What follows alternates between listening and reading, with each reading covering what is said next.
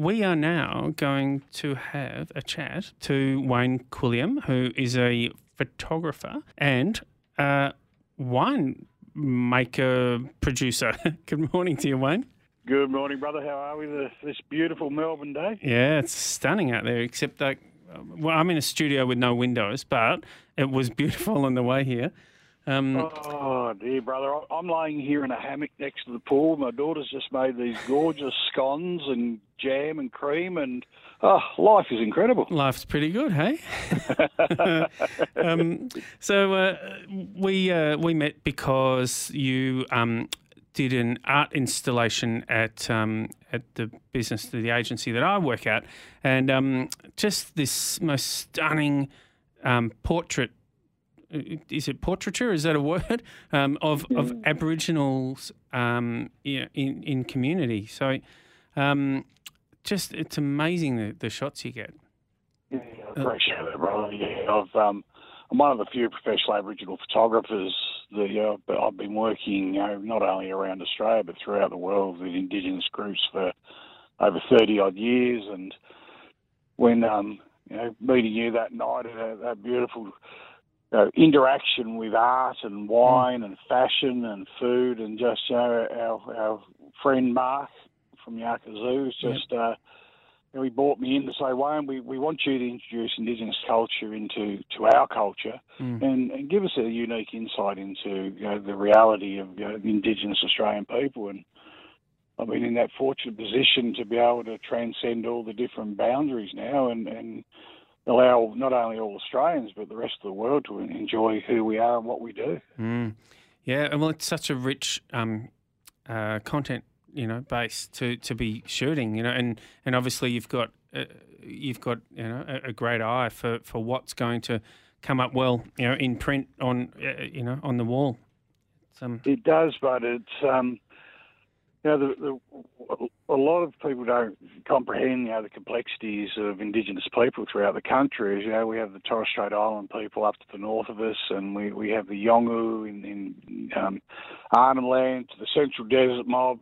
My mob originally from Tasmania, and even though we all come under that banner of Indigenous or Aboriginal or Torres Strait Islander, we're actually very different in nature and culture. And through this unique opportunity as photographer, cinematographer, and drone pilot, I've been invited into people's lives to capture who they are and what they do, and it's a realistic view of who we are instead of a third person type of documentary.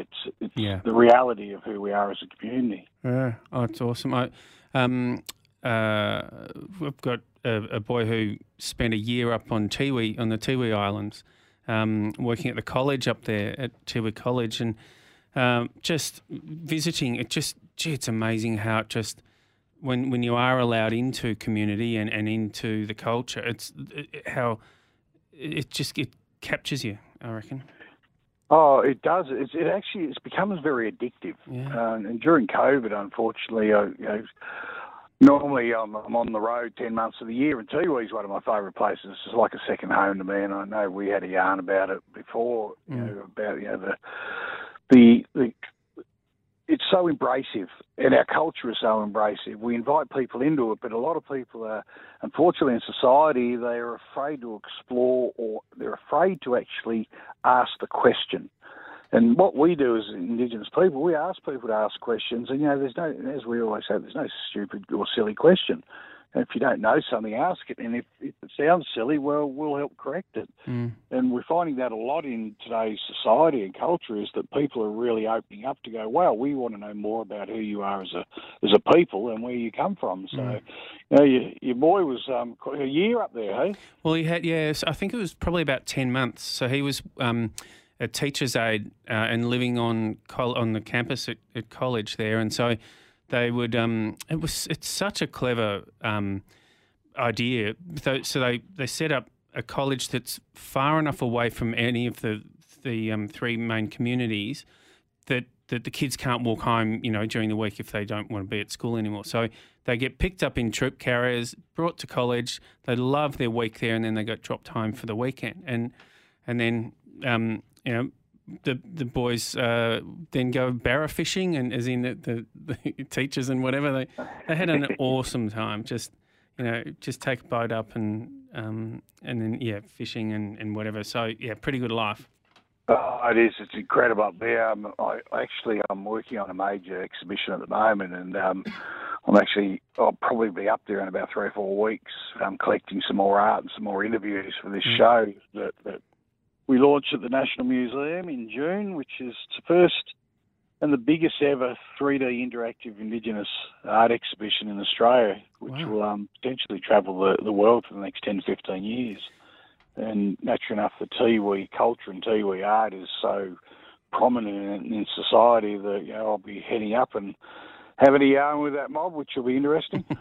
That's fantastic. So you were originally from Hobart, and you sort of in the readings it was said to you, look, you've got to knuckle down, go and find something to really get into and really embrace, and that's been photography for you.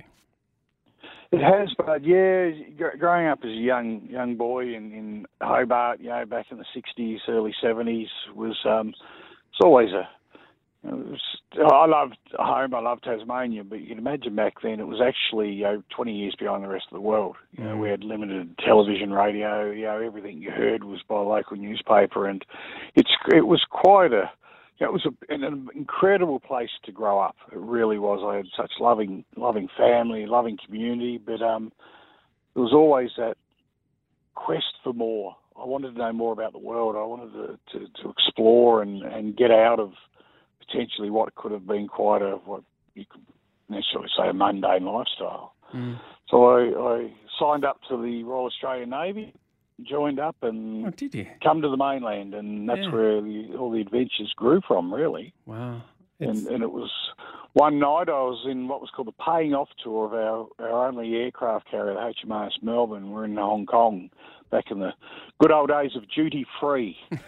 And right. I was over in Kowloon, and I'd apparently been out and had a couple of too many quiet ones, which weren't that quiet. They didn't stay quiet, you reckon? Not quiet at all. And I apparently walking past, all the glitzy camera stores, I saw this camera that took my eye. I bought it, and I woke up the next morning with this thing under my bunk. Well, where did that come from? And I went, right, I'm going to start using a camera and start documenting life, on board a ship. And as we travelled around and visited different countries, Japan and Palau, and for the Pacific, I had a fascination with documenting other cultures, and that's where it all come from. Yeah, that's awesome. So, as an extension of the photography side of things and your your fame there, you've now brought out a range of wines under the Mount Yengo brand. So tell us about how the wines have come about. Yeah, as an artist, there's certain things in your career that you always have a bit of a, not so much goal setting, but things that you'd like your art to appear on. And mine was always, I've enjoyed wine, and I absolutely love it, and I love the whole process of it, the connection of, I'm a mad gardener, and as an Aboriginal man, also being connected to country, it was just that essence of what it is and how can I connect our culture to wine. And initially I was talking to this guy that owned a small label called Gondwana Wines, and, I sort of pitched the idea to him that, if you're going to have your Indigenous wine label, you need Indigenous art on the thing, and he agreed. And I started to develop up specific artwork for his label, and over the years, it was a very small label, and we gradually become friends. And then he'd partnered up with another Aboriginal man, to make it an Aboriginal wine label, but rebranded it a few years ago because the authenticity of it wasn't quite what we needed it to be. And it was during COVID, as I was still producing the art for the labels, I said to the boys, listen, I really believe in this. I believe that we've got a unique product that could go anywhere. And I'd actually like to buy into it, become a a business partner instead of just the artist. And the boys went away and had a bit of a think because they'd worked hard to put this all together. Yeah. And they come back and said, "Yeah, we'd love you to. We'd love to become a part of the journey in a broader sense." And I bought into it last year. Fortunately enough, my beautiful wife agreed with me. Because it's quite an investment in doing these type of things. Yeah. And then the next thing we know, that Coles picked us up and said, "Wow, this is incredible. We love your story." And so at the moment we're in just two into First Choice Liquor and Vintage Choice. Vintage Cellars, yep. Vintage Cellars, sorry, yep. Apologies. No. And this June we will be in all Liquorland stores. Wow. We're with Shorty's Liquor. We're with a group called Bid Foods, which supply a lot of the catering firms and large companies with their products. And we're also right in the midst now of a negotiation of working with some of the big cruise liners to take our wine into them and share our stories with them. So you're going to have to produce a bit then if you get some of those. Yeah, well, that's the whole beauty of this process is that we when we come on board to do this and we go to people with it is that we ensure that we've got the right supply, we've got the right wine. We don't want to go in there and all of a sudden people go, well, we need 100,000 cases and we can't supply it. So we've ensured that we have a great supply of wines throughout not only the Barossa but also some other places, Victoria and New South Wales. So you can scale up when you need to. Is exactly right, bud. Yep. Yeah, we've got a lot of contingency plans to ensure that we do have product. And our first container went to the US. It just arrived in San Francisco. Wow. And it's now It's been put out all amongst the distributors for tasting and to share our story. So we're on the phone. We had a massive call to the US last week with people all over from Austrade and a lot of companies. And actually, just before we spoke, I got a message from our distributor in the US talking about the great interest in our label and where it could potentially go to. Oh, and look, people should get on and online and look up Mount Yengo, so YENGO, mountyengovines.com.au. The labels they're beautiful. They're a piece of art in themselves, mate. Yeah, thank you, brother. And all that art is connected back to the label and connected back to our culture, and we're trying to show people that in contemporary culture is that our art, all the traditional artwork and dot paintings and everything people are used to are still incredible. They're the old ways and they're incredible storytelling, but our labels will share contemporary culture now. And the connection we have with the land and it sort of reflects who we are as a people and who we are as a brand. And so far the feedback we've got is the labels and the art is selling the product. Yeah, well, I can see that, that's a real point of difference sitting on a shelf at First Choice or Liquorland. How many of the wines will you have in, or how many have you got in First Choice and how many will be in Liquorland? Because you do, 5 different SKUs or 5 different? Yeah, five SKUs at the moment, and we're looking to maybe expand it depending on the negotiations with some of the winemakers in South Australia about which we're looking at maybe doing some limited edition selections. But we're just having a yarn about that. And to be quite honest with you, brother, is that I enjoy drinking I enjoy drinking wine, but I am definitely not an expert in that. My business partner Ben and Gary, they're the definite experts in the varietals and how it's put together and how they're done. Unfortunately, Gary, he moved to Ballina just recently, and unfortunately, did he get flooded? Underwater. Yeah, right. He did. Wow. Did. So we're just working with him now to try and get everything back on track. But yeah, sorry, the different varietals, they're all coming together. Depending on what the market's looking for at the moment. Yeah, well, Barossa Shiraz and McLaren Vale blend of Cabernet and Shiraz, they're winners, and same, Pinot Grigio's something, we're all drinking heaps of at the moment because of the time of year, So I don't think you can miss, and reasonable prices. So anyway, Mount Yengo Wines, that's what people should be looking at. And then for your photography, there's actually a website, isn't there? Yes, brother. I've got two. One of them is just simply Aboriginal photography, which basically shows all my collection of the ethnographic style of social documentary work that I do. Whereas the art, it's Aboriginal art. So all the WWs and all the other bits and pieces in between. But the Aboriginal art will show you more of the artwork that I create, which is basically created from photographs and images. Yeah, right. I'm actually moving into, funnily enough, I'm now moving into some different creations. I'm painting now, and painting the photographs on the canvas. Oh, wow. Yeah, so Are you any good?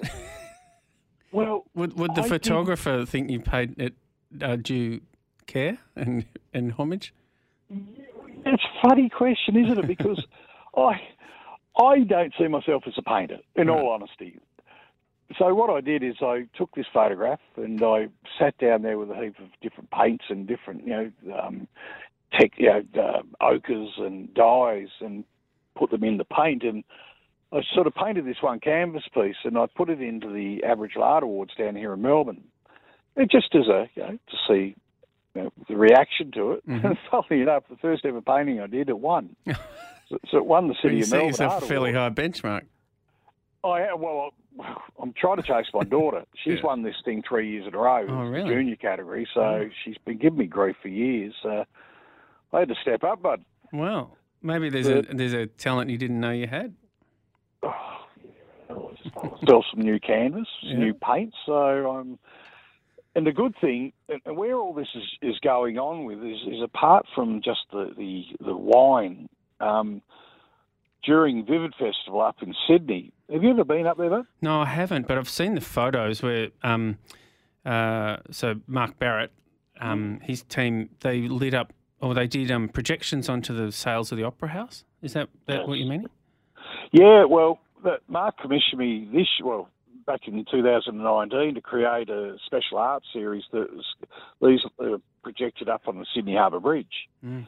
And so it's been delayed a couple of times now, but it is all go this year. So working with Mark and his team, and what we're doing is we're projecting my art up onto the Sydney Harbour Bridge, but at the same time we've actually got a venue down in the Rocks where we're going to have the wine, my art, storytelling for corporates. And we're offering, during the opening of Vivid Festival, a specialised night of Indigenous fine food, our wines, my storytelling and art, and also a tour of down at the Harbour Bridge to see the artwork. So if people are interested, go onto our Mount Yengo website and bring down a group of the corporates or clients, and let us entertain you with beautiful Indigenous food and wine. Do you know the dates of Vivid Festival in Sydney? I do. But I can't remember. That's okay. We can easily old, but I should know this. So is it in the next few months, or is it in the next week? In May. My wife's doing the great thing. She's telling me May the 22nd. There you go. It's 27th. Sorry, May the 27th. It's also Reconciliation Week. I should remember that. Okay. So May the 27th is the beginning of Reconciliation Week and Vivid Festival at the same time. So that's why we decided to do at least a week, if not two, of these experiences. And already we've had three of the major corporates come to us looking to book out nights. So it's got to be. You'll have to come up, but yeah, look. Just thinking that might be a definite reason to come up. That sounds awesome, and so many things. We could talk for the rest of the show, but we could. So I think people should definitely go and either buy your wine at First Choice or Vintage Cellars, but Mount Yengo Wines. Check out the website. It's beautiful. These, and for me, I'm thinking, what a great gift, this wine that, hopefully they keep the bottle after they finish the wine, because it's stunning. Thank you, brother. And I really appreciate it because it was wonderful catching up that night and Yeah. just showing this beautiful Australian produce, which is it's sustainable, it's high quality, and it's got a story behind it, which is not it's the first ever Indigenous owned wine label, and it's really going to bring people together and just start the conversation. Yeah, it's really great. I love it. Wayne, thank you, mate. Have a great afternoon and get the paintbrushes out and see if you can beat your daughter in the. She's going to be in your category in a minute. Oh, she's beyond me, brother. She's far better artist than what I am. But you know what? But soon she's not going to be in the junior category. She's going to be in open, and you've got to look over your shoulder. Oh, yeah, she'll end up running it all, right? I'll just sit back. I'll sit back on my super yacht in the Bahamas, and she can go out and sell her art and keep me in the life I'm going to be accustomed to. Keep you in a hammock and with scones coming and. All right. Wayne, thank you, mate. Have a wonderful day, brother. It's you too. Great having you on here. Same, mate. Thank you. Take care. See you, Wayne. Bye-bye. Wayne Quilliam, photographer, wine producer, painter now.